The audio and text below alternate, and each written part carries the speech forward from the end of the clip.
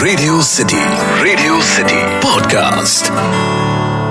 शर्मा जी का बेटा, ये फ्रेज हम अक्सर इस्तेमाल करते हैं। शर्मा जी का बेटा यानी वो जो आज्ञाकारी है, बड़ों का आदर करता है, पढ़ाई में अच्छा है, खेल कूद में अच्छा है और एक आदर्श बालक है। पर अक्सर ये फ्रेज शर्मा जी का बेटा मजाक के तौर पर इस्तेमाल किया जाता है, क्योंकि ऐसे बंदों की वजह से अक्सर उनके छोटे भाई बहन, कजिन्स या पड़ोसी के बच्चों की क्लास लग जाती है। वो देखो शर्मा जी का बेटा पढ़ाई में कितने अच्छे मार्क्स लेकर आया है। वो देखो शर्मा जी का बेटा स्पोर्ट्स में मेडल जीत के लाया है। वो देखो शर्मा जी का बेटा कितना अच्छा गाना गाता है और डांस करता है। ये सारे ताने यूजिंग शर्मा जी का बेटा बेचारा बाकी के बच्चों का सरदर्द बन जाता है। कोई नहीं जानता कि ये फ्रेज शर्मा जी का बेटा आया किधर से, बट हिंदी फिल्म इंडस्ट्री में 1992 में आई एक फिल्म जहां में एक्चुअली दिखाई दिया शर्मा जी का बेटा। 1992 में आई मंसूर खान द्वारा डायरेक्टेड फिल्म जो जीता वही सिकंदर, जहां हमसे मुखातिब होते हैं रामलाल शर्मा यानी शर्मा जी के बड़े बेटे रतनलाल शर्मा।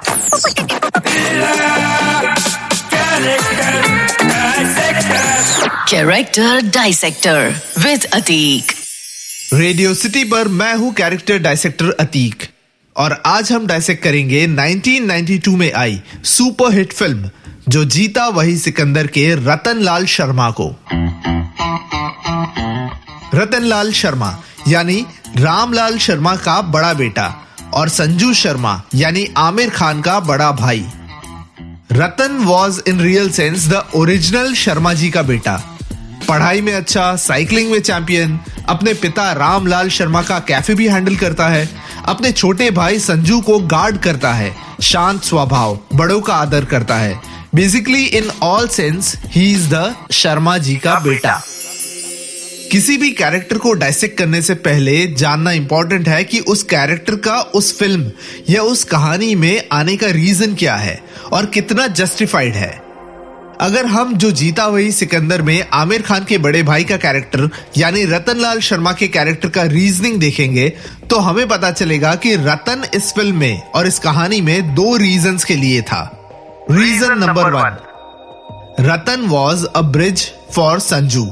जो जीता वही सिकंदर का आमिर खान का कैरेक्टर संजू के लिए उसका बड़ा भाई रतन एक पुल, एक ब्रिज था। संजू और उसके पिता के बीच हमेशा से अनबन रही है और रतन संजू और उसके पिता रामलाल के बीच एक ब्रिज का काम करता था। रतन संजू और राजपूत कॉलेज के लड़कों के बीच आए दिन होने वाले झगड़ों के बीच भी एक ब्रिज का काम करता था।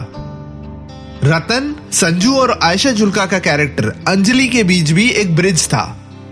और सबसे इंपॉर्टेंट, रतन संजू और संजू की लाइफ का मोटिव या कहे तो उसके केयर फ्री एटीट्यूड को पटरी पर लाने वाला एक ब्रिज था। ये था रीजन नंबर 1 रतन के कैरेक्टर का फिल्म में होने का।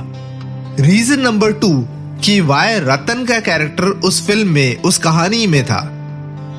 रतन जो मॉडल कॉलेज की और अपने पिता रामलाल शर्मा की एक आखिरी होप था कि वो मॉडल कॉलेज के लिए साइकिलिंग ट्रॉफी जीत के लाए जो कई साल पहले उसके पिता ने जीती थी।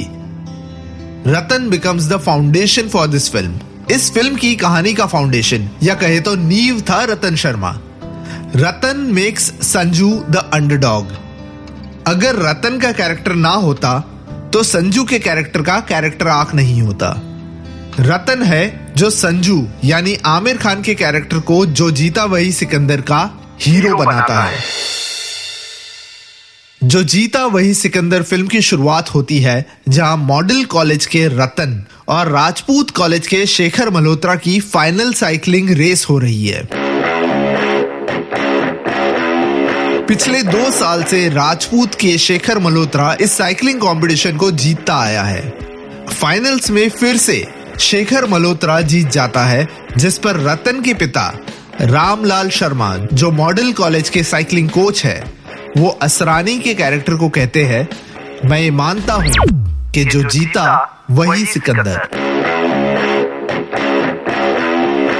फिल्म का लास्ट सीन है जहां आमिर खान का character Sanju finally cycling competition जीत जाता है और असरानी संजू के पिता रामलाल शर्मा को कहते हैं, आज मैं भी मान गया, जो जीता वही सिकंदर। पर इन सिकंदरों में हम रतन को भूल जाते हैं क्योंकि वो जीता नहीं। शायद इस वजह से आज लगभग 30 साल बाद अभी भी शर्मा जी का बेटा रतन हमसे पूछता है, क्या सिर्फ जो जीता वही सिकंदर?